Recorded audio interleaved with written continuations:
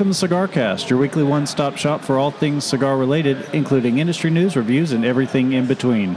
We're recording live from Mission Cigars and Social here in Spring Hill, Tennessee. I'm one of your hosts, Trae, and I'm joined by the birthday boy, Mr. Shane Reeves. Apt day to get to come back to doing one of my favorite things. I know. How's about this for a treat? I'm counting this as my present to you this year, just FYI. Well, I appreciate that. At the price of gas, that's the expensive things that impress me. Exactly. Yeah, it was about $600 to get down here. Big changes, the cigar cast and life in general for both of us. There's been a lot going on. Well, you got a new baby and getting used to a new house and all that, but I had a real hard time. I had to switch cigar shops. Right. I mean, that's tragic. That is tragic. That's one of those life-changing moments that you don't recover from. That's right. No, actually, so what happened is this originally was the big boys shop, and Robbie decided to sell it, and three great guys who you'll hear in the next couple of weeks, I'm going to probably rotate them all in, Monty, Mark, and William, bought the shop, and they met on a mission trip together, and that's why they call it the Mission Cigars and Socials. And they've put a ton of money in the place. They've put the humidors in. They've put in doubled the number of smoke eaters. They put in 4 rabbit airs.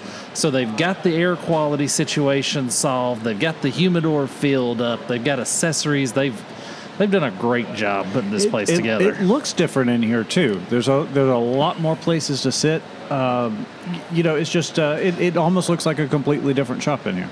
Yeah, they've done a really good job of maximizing their space. Mm-hmm.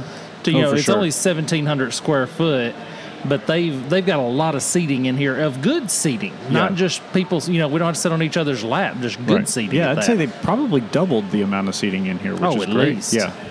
So they've done a great job. It's one of those things. I was talking to Mark the other day, and I said, I always wanted to buy a cigar shop till I seen how hard you three had to work when you bought this one. Right. And now I know I don't want to buy a cigar shop. Because it's one of those be careful what you wish for things, isn't it? Oh, they have been wide open. So tell us about, let's light our cigar first. Let's do it. So I'm going to smoke something special tonight. La Flor Dominicana Airbender Chisel. It's been a while since I've seen one. Well, no, you've never seen one. You've never seen one. Yeah. So it's been a while since I've seen an Airbender. Yeah, they didn't put the chisel was the chapter 1 and the chapter 2, and then they made a double Ajero chisel as well. Right, they made a double Ajero chisel, and this is the first time they put the Airbender. And I've been recommending this to a lot of people because the Airbender's probably the lightest of the LFD blends up to that still tastes good. I don't count the Lennox because it doesn't taste good, but you get that chisel shape, but you don't have to. And the chisel shape concentrates that smoke. I think it does for sure, yeah. So a lighter smoke is going to be even better with this. And then did it. My wife and Mr. Elkins got together and ordered me the Condor from Red Horse Knife Works. That is awesome. And they got it in for me for my birthday about a month ago. Even though my birthday's today, you know how that goes. Yeah. And is that a bottle opener on the back as well? Yep. Bottle opener, self-defense tool. That's right. But it's German steel. It's super sharp. It's been everything the Germans I hoped. make the best stuff. Mm-hmm. It's been everything I had hoped for and a little bit more. So nice little carbon fiber inlay as well. Oh yeah. So it's all right. New cutter excitement coming on. And the only thing about it is if you push it all the way in, you can almost cut too deep. But you like a little deeper cut. Not really. You accuse me of that, but I really don't. Well, and I've found that if I take and score the cigar first, because you see that little bit of fuzz you got right there on the end? Yeah. I find that if I score it first, that fuzz doesn't exist, but the blade is just so sharp, it just... Yeah. Not as user-friendly as I was expecting, but one of those that I bet if you used it every day, you'd get the hang of it pretty quick. Yeah, there's a little bit of a learning curve. But anyway, the Airbender Chisel... Dominican cigar, fillers Dominican, binders Dominican, wrappers Ecuadorian Habano. The chisel, which is 54 by 6.5, and they actually call it on this website a figurado, but it's a chisel.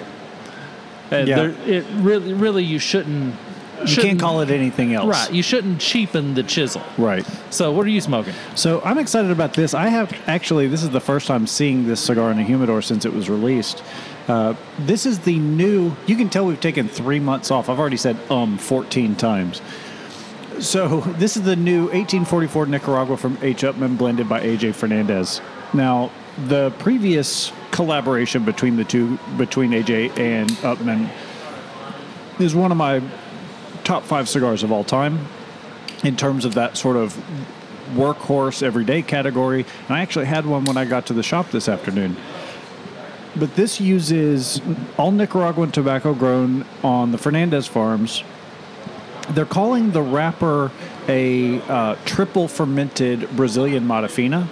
So I don't know what the triple fermented, that's one of those terms that I don't know what it actually means. Yeah, isn't fermentation a process, and once it's over, it's over, yeah. Yeah, I don't know how you triple ferment something. It's kind of like when you say to somebody, did you do this? And they say, I'll triple check. Well, did you double check? No.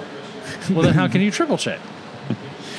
So I am smoking the Churchill version, and on first light, lots of rich, sort of chocolatey, smooth, a little bit of spice, which of course is the AJ Fernandez trademark. I'm really looking forward to this. Well, that's become my go-to. Wow. That's really become my evening smoke, especially as it's been cold. And this place is 10 minutes from my house.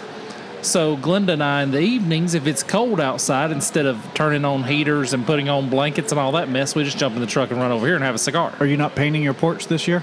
Yeah, I've got the panels up, but it's still a little effort. It got pretty cold this year. Well, it's sustained. The closest thing to a winter we've had in Tennessee in recent memory. Yeah, just sustained cold is what bothers me. Yeah.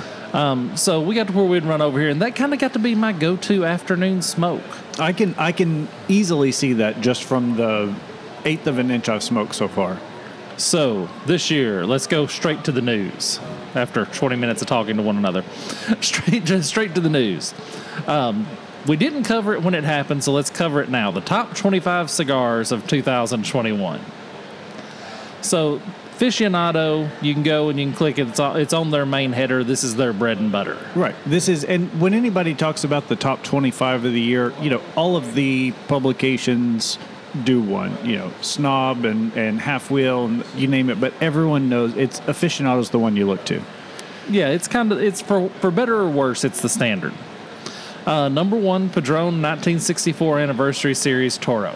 I feel like, how pro teams will retire a jersey? I feel like at a certain point we have to retire the Padron Anniversary Series from this list, and everybody else is playing for second. Yeah, it's kind of like my Connect 4 career. I got so good I only play in exhibitions now. Right. And I think that's a Dave Damashek line. I'm giving Dave credit for that. But I love the analogy. I got so good that I only play, exhibitions. I no longer play for competition. I feel like Padron's that way. I feel like Padron can just say, hey, we don't need the accolades.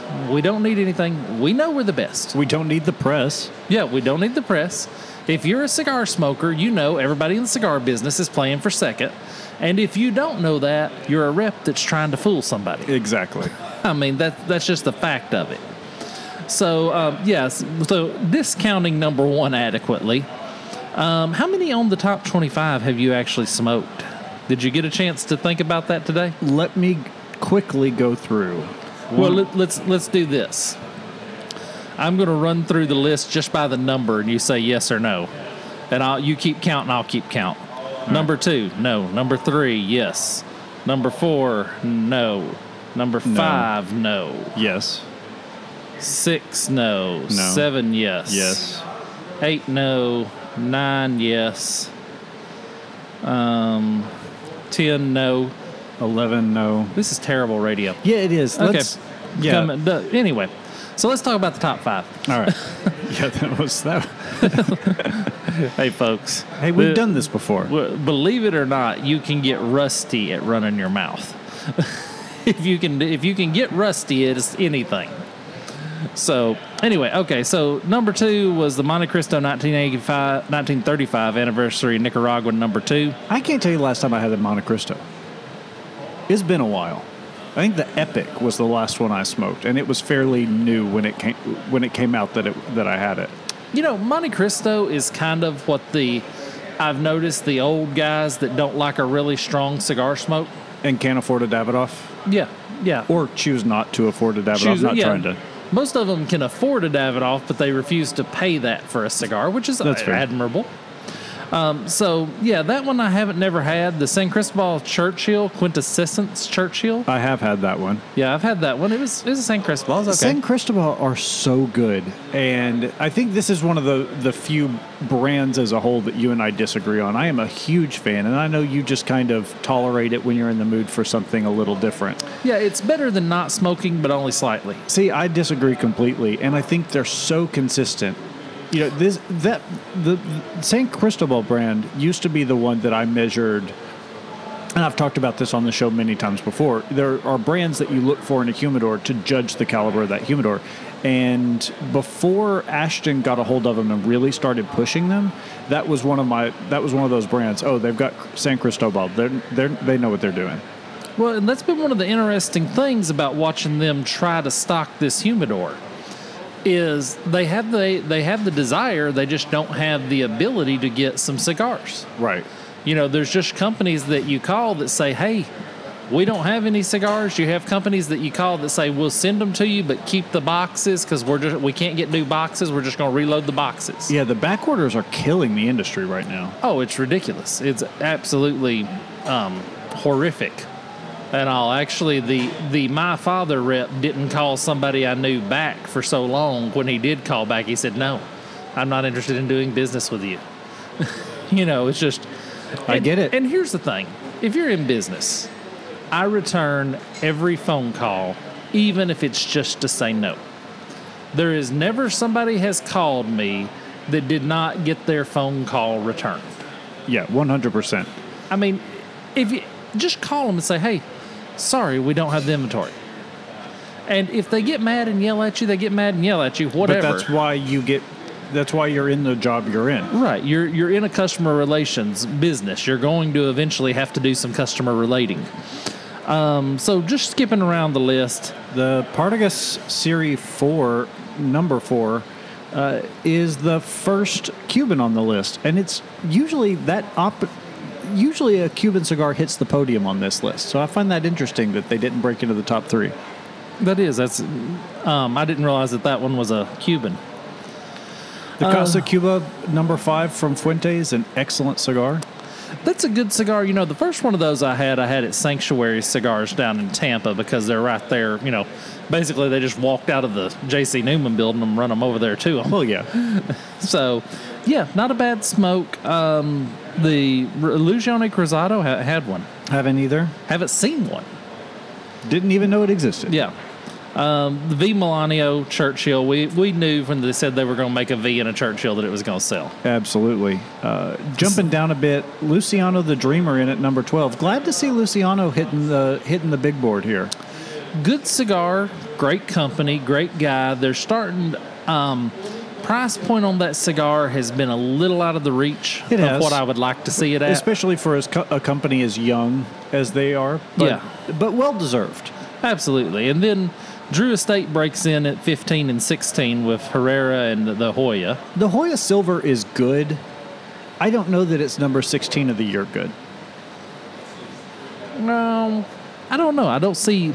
Well, yeah, when the Ramon Ayones Gigantes and the Ramon Ayones AJ Fernandez is 18 and 22, yeah, it don't deserve to be 16. Yeah. Because it's not a better cigar than the Ramon Ayones. The La Astoria from EP Carrillo at 24, I didn't even know they were still making that cigar. It is a good cigar. Didn't it get Cigar of the Year a number of years ago? No, not the La Astoria. Okay. It was up there then. It was up there. The Florida Dominicana Airbender Chisel, number 20, the one I'm smoking right now and enjoying. And the Kintsugi, which I think you enjoyed. No, I wasn't impressed. You weren't impressed. Okay. I smoked it, but I didn't necessarily like it. Was that our last episode? I don't know. Oh, okay. That's been 3 months and 3,000 house plans ago. I couldn't tell you. Fair enough. And all my house. So a big reason for the delay was the baby. And I got so busy at work. I have literally worked more Saturdays in 2022 than I did if you added 18, 19, 20, and 21 together. If I would think going back even further than that, you've never worked a Saturday that I've known you. Well, I've tried my best to avoid it. Less than one a year. Yeah. And I've probably worked most Saturdays this year. That's amazing. Yeah, it's not a great idea, but I overloaded myself. I took on a little more than I probably should have, so I had to work my way out. Well, you knew I was giving you 2 weeks or 2 hours a week back. Yeah. Well, by the time you drive up there, by the time you have the second cigar, I mean, that's a whole night. Yeah. And all, but anyway. So one of my favorite shows that we do every year is the Stogie Awards. And obviously we didn't get to do that this past year. So since we're talking about the top 25, I want to do a quick rundown of maybe not the categories that we normally do, but some of the high points of the last year in cigars, because I know this is something that both of our listeners do look forward to every year. And because you thought there was going to be some disagreement from me over Cigar of the Year. You thought I was going to say the Almafuerte Solomon from Plasencia. Right. And I'm sorry, but it's not. In my opinion, the Cigar of the Year last year was the Undercrown 10. That's a good contender. I would be hard-pressed, especially when you consider that it's about $8 cheaper than the Plasencia. And don't get me wrong, and you'll be impressed with me, I still have 4 of those Plasencias left.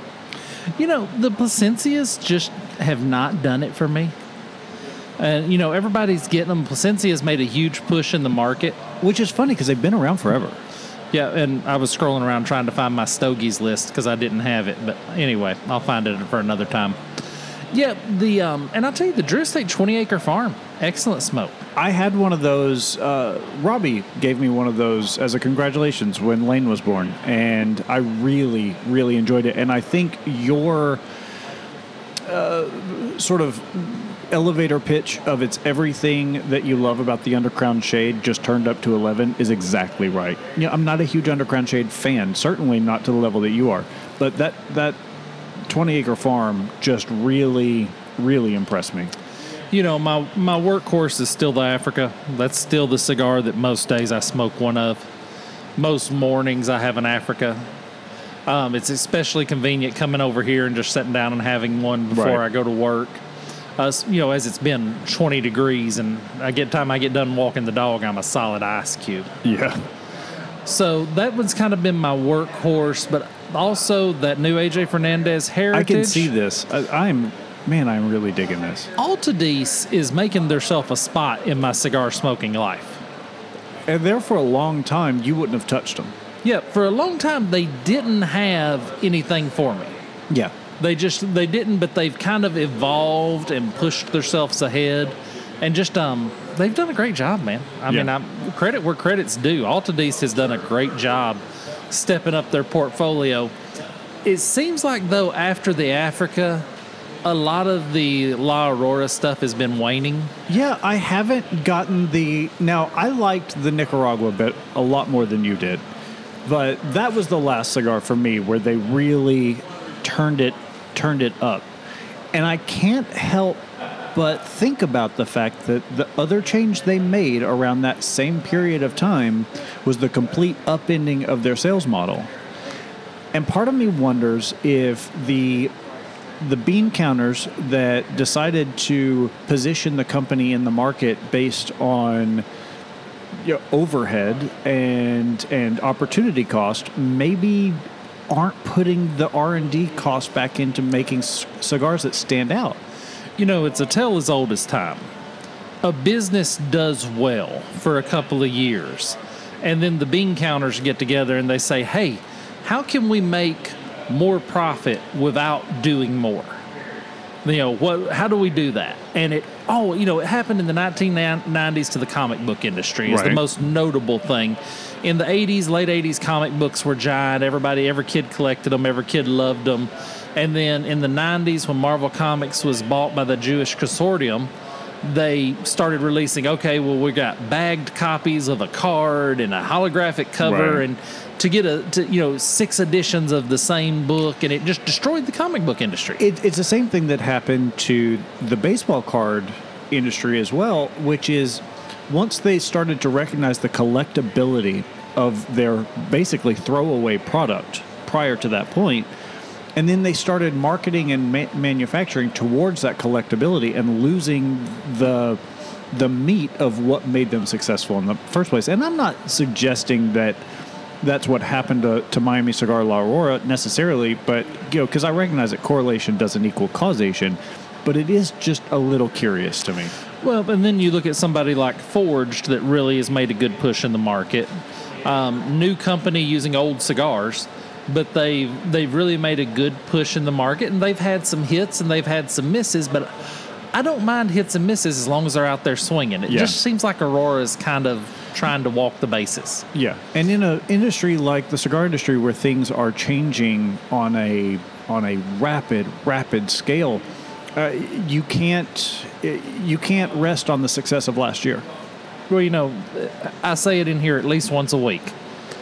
They say, "How do you like that cigar?" It's good, but you can't be good in the cigar business. Mm-hmm. You've got to be great, or you might as well call it a day.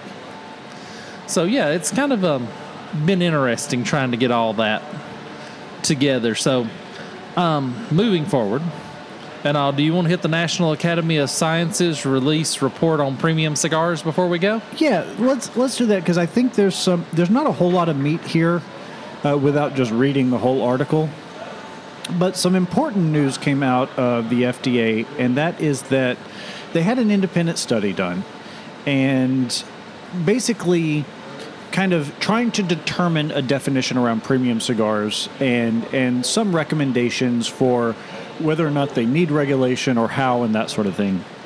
A couple of main points, and I would say the biggest win for the cigar industry was the recommendation that, yes, cigars should have multiple classifications. Right. Premium cigars are not the same as cigarettes. Exactly. And not only that, they're not the same as machine-made cigars. They're not the same as, and there was a third, and they just say, yeah, so it's premium cigars, large cigars, and small cigars are kind of how they're tentatively structuring it. And I can see that because you get, not every cigar that's a Churchill is a premium cigar. And so but definitely, non-premium full format cigars, we'll say, are not the same as Swishers and other... Right, long filler cigars. Right. So I think that's huge to just get that definition moving forward. Well, this is the first step, and in my opinion, this is a very, very small step, because everything they said was it was like, okay, we're going to make one statement, and then we're going to ask 28 questions around that statement to give ourselves room to get out of it.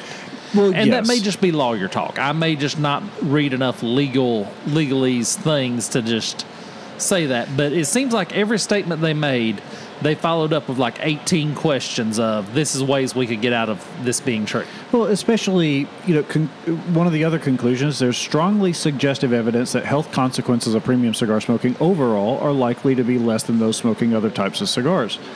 And they go to the fact that most premium cigar smokers are non-daily smokers and most don't inhale.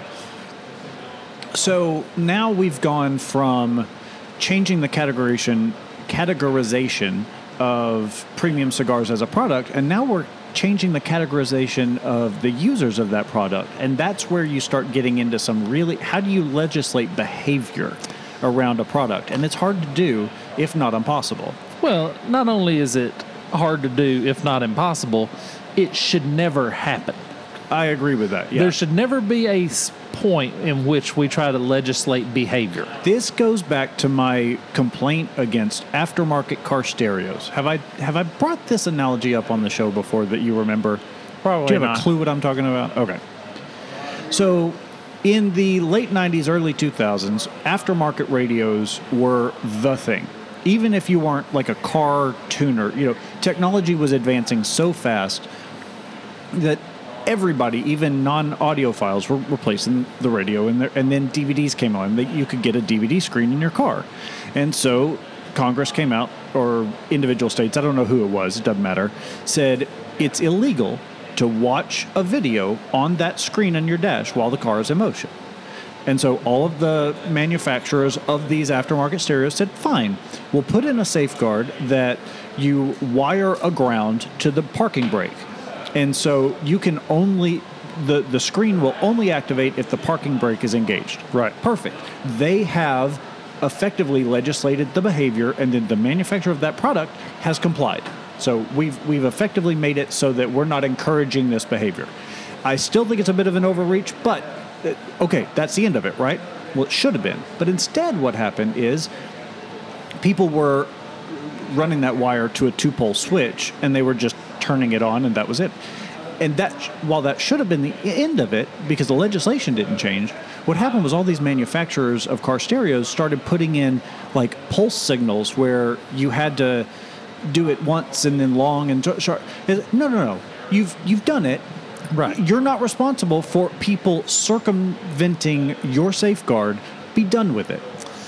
Yeah, government overreach is a big topic today. And there's, determining the proper role of the federal government in our life is the question that we shall face for the next 10 years, if not have been facing 100. For the 10 years before. 100 years. The founders of the Constitution had a pretty good grasp on it. It seems like it's been eroding since then.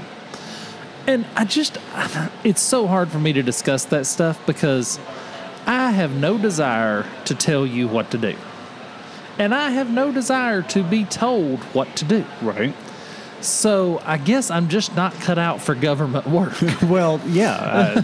I mean, I don't get it. I don't get why they can't say, okay, premium cigars, here's the facts.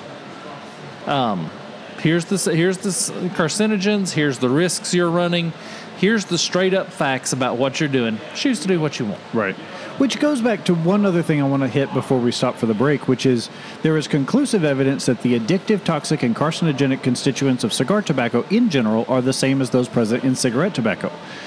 Now, I have a problem with the way this is worded because it goes on to say there is suggestive evidence that constituents of premium cigar tobacco are similar to constituents of other cigars because all tobacco contains nicotine, carcinogenic, tobacco-specific nitrosamines, metals, and precursors to toxic and carcinogenic compounds, blah, blah, blah, blah, blah. It doesn't say in what quantities. And it's comparing cigarette... It's saying cigarette tobacco, but we know that cigarette tobacco is not the... where that train stops because there's additives and things like that. So if just because these things are present in cigar tobacco and cigar smoke doesn't mean they're present in the same quantities. Not only that, you can't say that cigars are as addictive as cigarettes. How many people do we know that there's one that comes to Crown every Friday night that doesn't smoke cigars anymore. He said, hey, I was smoking too many cigars, so I cut back, decided I'd smoke one a month. Have you ever heard of a cigarette smoker being able to do that? No. Under any condition? Right. It is just the most addictive thing. So I don't agree with the way they read their findings there. Yeah, the carcinogens in cigar smoke in general are qualitatively, not quantitatively, the same as those in cigarette smoke. And that's the thing I have an issue with. Just because they're also present, we've never done, to my knowledge, a study on what the limit is. And you really can't because everybody's personal, biology and chemistry are going to react differently. But the point is, just because they're there doesn't mean, even the U.S. government, the FDA, has an acceptable level of rat crap that can be in your hot dog. So we know that there's a limit quantitatively to these things, but we haven't explored that here. Yeah, the study left me wanting because when I look at a scientific study, and this is probably my problem. Well, this is also a scientific study that's been distilled for consumption by lawyers. So I would love to get my hands on the actual data and look at the scientific study in earnest. Yeah, that would definitely be valuable. Let's step away for a break. Better yet, turn it into a movie. I'll watch that. Hey, Derek's here. When we come back from the break, we want to talk about cigar smoking tank tops and zooming from a moving vehicle. All right, we'll be back with that and more after this.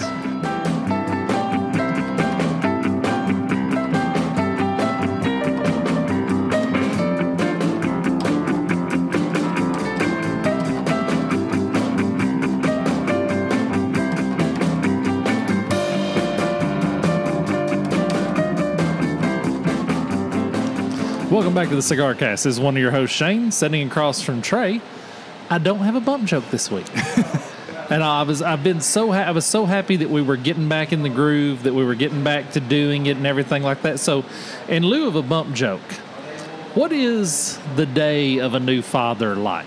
Because I know Noel's been not working. Right. But I also know you. I know you're not mailing it in. No, that is definitely true. I know Trae's diving right in there. So just a quick sketch. Give me the daily routine of a Trae. So I will pull a day from, because it makes me look better, I'll pull a day from about 1.5 months old. So it starts usually about 3:30 in the morning with that overnight feed. That's still nighttime. Yeah. It's, it's the clock says it's tomorrow. So, but he's been really good. He usually only wakes up once a night. The last couple of weeks, we've had more nights of him sleeping all the way through the night than we have where we've had to get up. So that's good. And most of those have been because we've turned his schedule on its head by going to see people for dinner, stuff like that. And then he gets up usually around 6:30 or 7.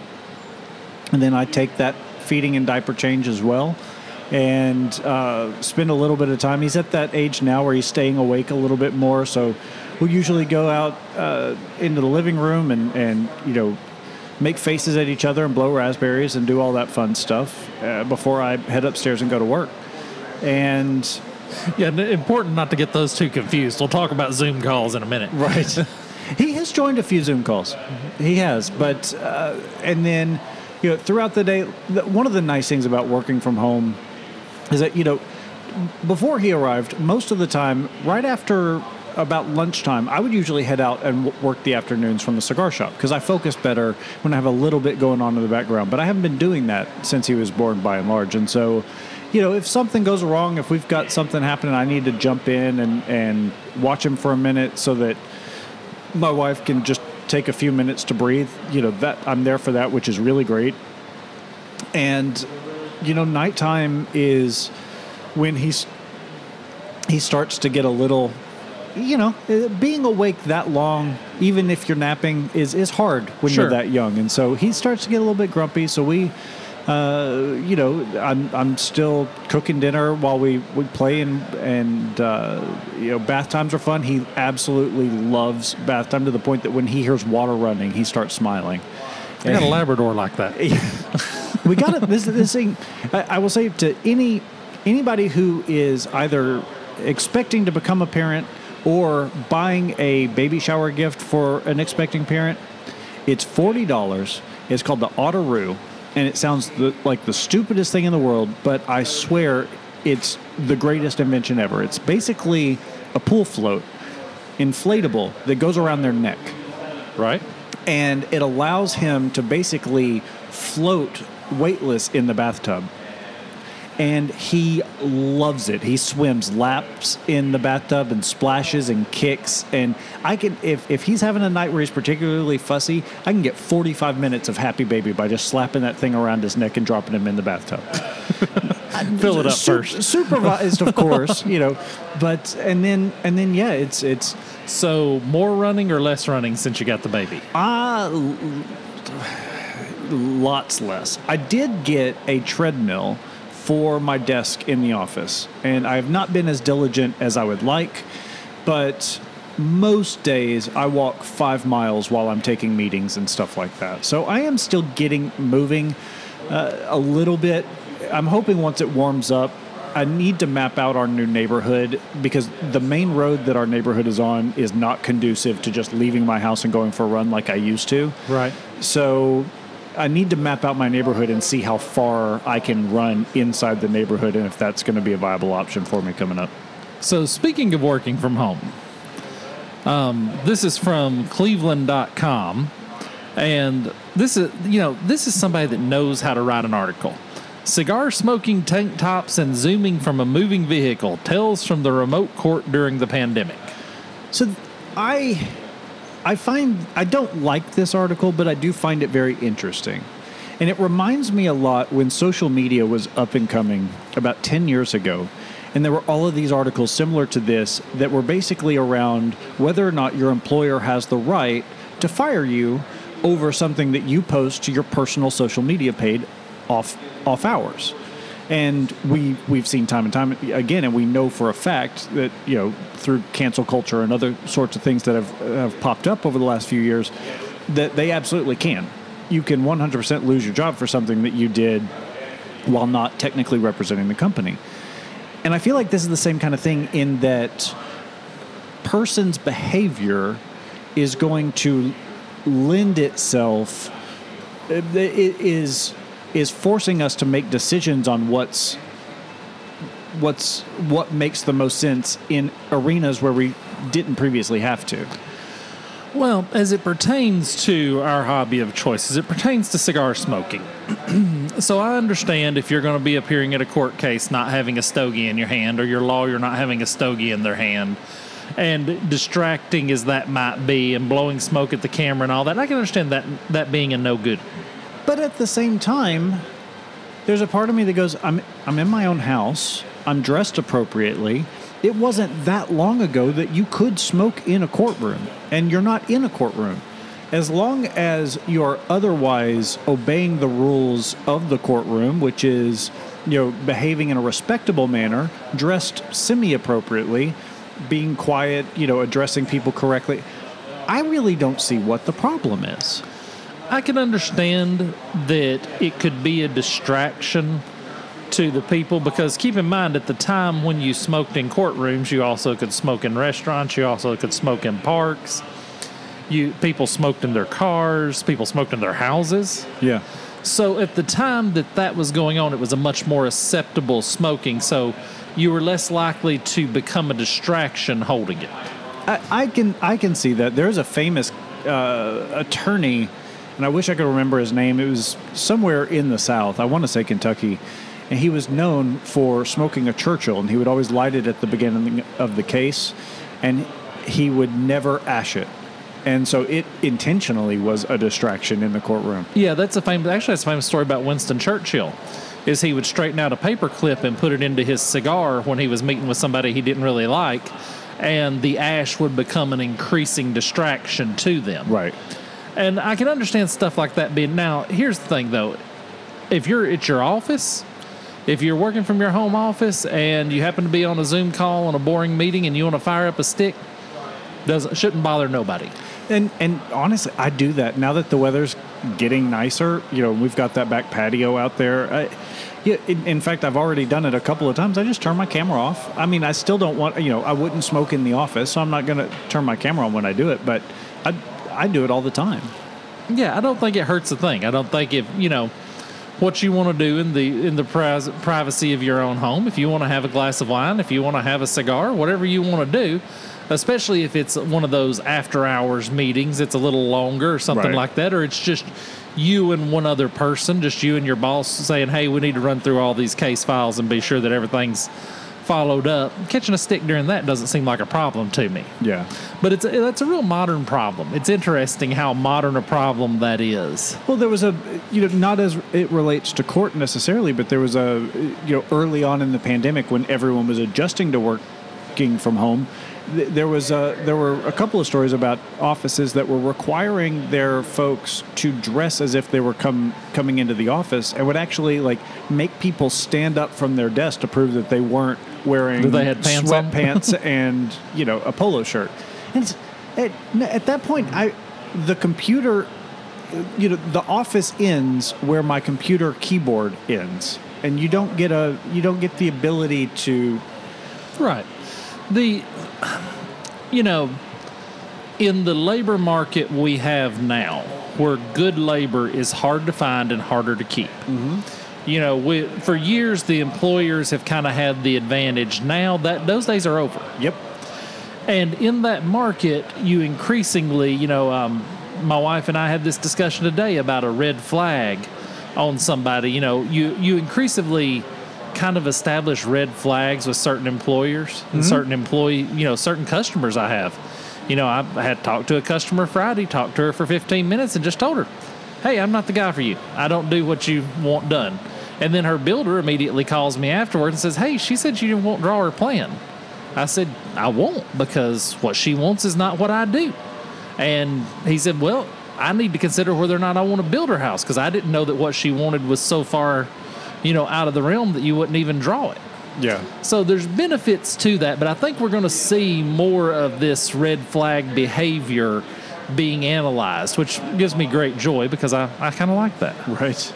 Okay, let's hit the dumbest article that was everywhere this morning. This morning, I sat down to get my content ready, and I said, okay, we've been off for 3 months. I'm going to have content coming out of my ears. And 18 of these Michael Jordan smoked cigar up for auction come up. Okay. Do you want to hang out with the guy that would buy Michael Jordan's smoked cigar? There's, and these come up off at Churchill smoked cigars, and these things come up from time to time, and I just don't know who's buying this stuff. Well, I can understand, if you look at Michael Jordan and what he did for the world, and Churchill what he did for the world, yeah, Churchill wins. Right. Every time. Now, I don't know how good a basketball player Churchill was. Probably not great.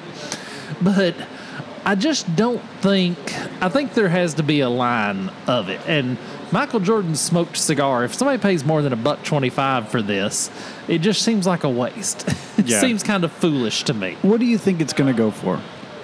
I will say... because it's Jordan and because he is semi-known for cigars, I will say $10,000.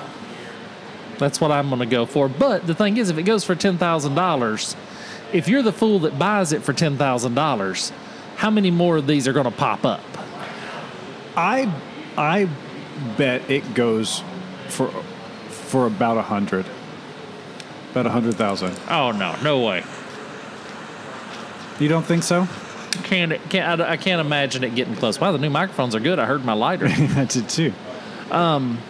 I can't imagine it gets close to that. If it breaks the 10,000 mark, I'll buy you a cigar. If it breaks $10,000, then you just keep track. I'll owe you a cigar. I'll buy you a stick, because I can't imagine it goes anywhere near that. But this has been so you get the picture of him smoking this supposed cigar, and is it encased in lucite? Did they at least spend the money to encase it in lucite? Seems like one of the articles I read had it encased, so that it at least had a little bit of elbow grease in it. It looked like it was. I can't tell from the picture. But just a silly article, just something silly. And like I said, I don't know that I want to hang out with the guy that's interested in buying Michael Jordan's smoked cigar. So, cigars... It sold for $1,559. Yeah, and they overpaid at that. Okay, good. Opening bid was $500. Yeah, I can see that. I couldn't see anybody spending big money for something like that. So moving forward to another topic that I really want to dig deep in. Some articles we skim through, and some topics I like to kind of get down into the weeds. Cigars International plans 6 to 8 new stores by 2025, doubling retail footprint. Why does this have your intrigue piqued so much? I don't think the cigar superstore is A, good for the industry, B, viable, and C, I don't want to hang out with the guys that buy their cigars at Walmart.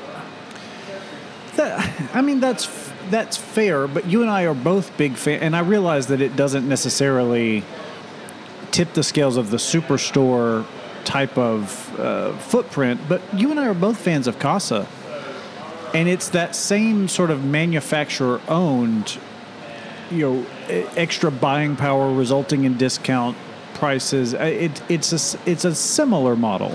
Have you visited any Casas beside the Nashville Casa? I don't think I have, no. I haven't either. So what makes the Nashville Casa great is Larry and Hutch. They work hard. They're good guys. They make a great shop. They put things together. It doesn't feel like a corporate store. Danny and Chris, I'm going to tell you that his opinions are his express opinions alone, and I love you both. Well, let me clarify.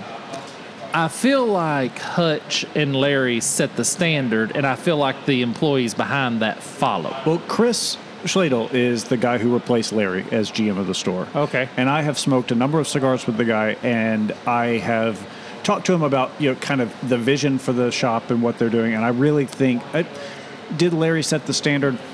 Absolutely. Is Chris going to take it to the next level? 100%. But I would be interested to visit, what's a big enough sample? 4 other Casa stores? I don't even know how many they have at this point. Oh, there's 30 or 40 around, okay. I'm sure. I would want to visit a couple of other Casa stores and see if Nashville is lightning in a bottle like it is with so many things. Let's face it, Nashville's awesome. Yeah. It's lightning in a bottle to so many of these type deals just because of the nature of Nashville people. I would be interested to go further out and broaden my sample size and see if Casa becomes more sterile corporate and less down-home smoke shop. I would be interested to partake in that exercise. I think you have a point, and it's very likely that could be the case. I would like to think that the powers that be that are running the retail side of Altadis are putting those types of people in place everywhere. Yeah, they understand that the cigar business is a people business. Right. And they act accordingly based on that. But Cigars International, when you're talking about putting together a superstore, stocking, 7,000 to 12,000 square feet, most stores between 7,000 and 9,500. That's a lot of employees in an operation. It is. And maintaining what the more employees got, the lower quality the whole as an average gets. Okay. Yeah, there are exceptions to that rule, but by and large, that's true. And especially because, Cigars International isn't exactly known for, customer service and that sort of thing. Yeah. So the Cigar Superstore, I just don't know if by its model works. I do know, now I will say, I think if Casa de Monte Cristo had built in Cool Springs or Brentwood or somewhere with decent parking and access, they'd have put a lot of brick and mortars out of business. Their location definitely, it's their strongest strength and their biggest weakness. Yeah, I think that... Because that area of town was desperate for a cigar shop. And I would love to think that Altadis, I respect intelligence above all else. Mm-hmm. And I hope that Altadis said, okay, we don't want to put out the individual guy. We just want a presence in a tourist location. And we know that 80% of our business is going to be people just coming through town, stopping to get a stick. Mm-hmm. We're not out to kill off the homegrown cigar shop. And then they got here and they realized that they developed a following of regulars, the likes of which have never been seen in that area of town, to the point that they expanded after only 2 years of operation and nearly doubled their footprint. So they're clearly doing something right. Yeah. And so I would like to, I feel unprepared to really delve as deep as I'd like to in this conversation because my only experience with corporate store has been so limited. Right. But I do, I get your point, when you're talking about a 9,500 to 17,000 square foot place, the idea of getting lost in the mix as a customer, as a regular especially, can be a tricky proposition. But I also think about the areas where these are going to be located. They're talking about they've got several in Texas, or they've got 2 in Texas. One of the new ones they've announced is going to be in San Antonio. San Antonio's got some. It's been a while since I've been to a cigar shop in San Antonio, but they really only had 1 or 2 good shops supporting that town. So it could be that they're choosing this based on the fact that they know there is a large contingent of cigar smokers that are currently underserved. I don't know if this is the way to serve them, but for your bachelor parties, for your big groups of people that are, coming into a city from a tourist perspective, I can see how this, you don't have to worry about them running out of seats. Right. You don't have to worry about parking. You don't have any of that stuff. They're going to have whatever you're looking for. I can see how it would be a draw for your non-regulars. Yeah, I can see that. I would like to see them drop one of these. To me, the gold test, drop one of these in Atlanta. Yeah. Drop one of these in Atlanta where there's already so many cigar shops and see what happens. See if you start seeing small shops folding and flying off the shelves, or if you start seeing if the store suffers. But, I think if I were passing through a town like San Antonio and I didn't, and maybe this wasn't the closest to me, but at least I knew it was a known quantity, I could see how from a traveling, not being native to the city where it's being built, it could have that draw, that name recognition. Yeah, for the tourist, I think you're right. For the regulars, I think regulars have their shop that they kind of set up shop at. And by the way, speaking of regulars and shop, Crown Cigar is still an excellent cigar shop. Don't want anybody that's visiting Nashville to not go to Crown because I don't go there as often as I once did. Someone thinks awful highly of his opinion, don't you? I do. My opinion's important. I mean, the 2 or 3 people that are listening to this value it.